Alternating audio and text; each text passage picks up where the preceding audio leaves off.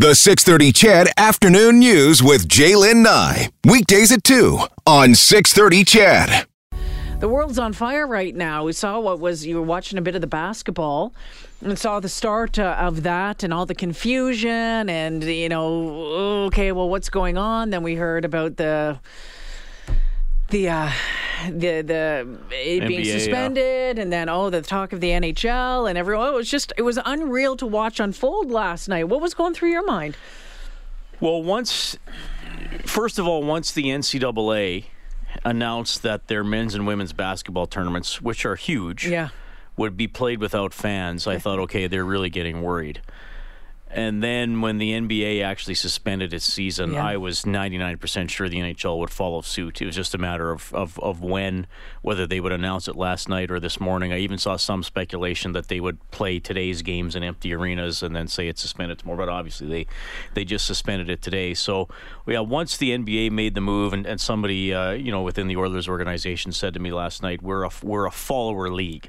So if the NBA does it, then hockey's probably going to try to do it as well. And it was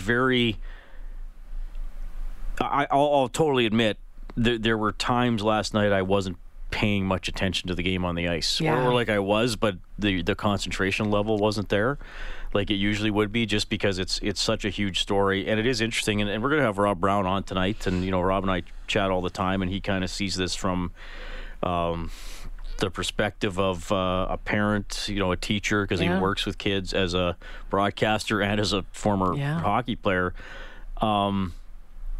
It's interesting how sports made, I don't want to say a lot of people, but certainly some people realize something is really up. When maybe, we should have known sooner something was up. And I realize a lot of people did. But when, when we say, okay, like we can't even take the risk to go be entertained and distract ourselves by, going to a sporting event, or now, what is it now in Alberta, 250 people. So you can't go to a large gathering or, probably a large theater production or whatever, that you really realize something is up. Hopefully it's going to make a difference. I mean, that's what it's all about, right? I mean, hey, I work in sports, but if the Stanley Cup isn't rewarded, or tournaments or things got to get put off or not happen just because it's that bad and it helps humanity's health in the long term, then that's just the way it has to be. Yeah, and I think more people are starting to come around to that way of thinking as well. Just checking out, and again, some really great information for everyone to go and find out more information is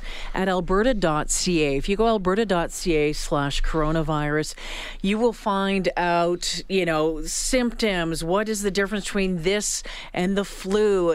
You will see Dr. Hinshaw's presentation this afternoon. Can let you know, again, in Canada, the confirmed cases has gone up to 107 now. And wanted to let you know, in Alberta, they're testing, and they're doing a lot of testing. And so far, as of March 12th, there have been 4,265 negative tests and 23 positive. Well, it's good tests are happening. Yeah, that's absolutely, really, and that is really kind of the another big important part of this puzzle.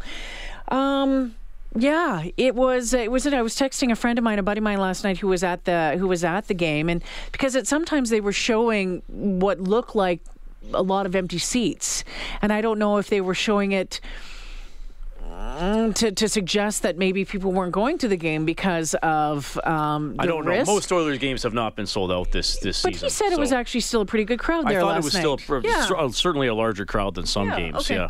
Yeah. The result, a little disappointing.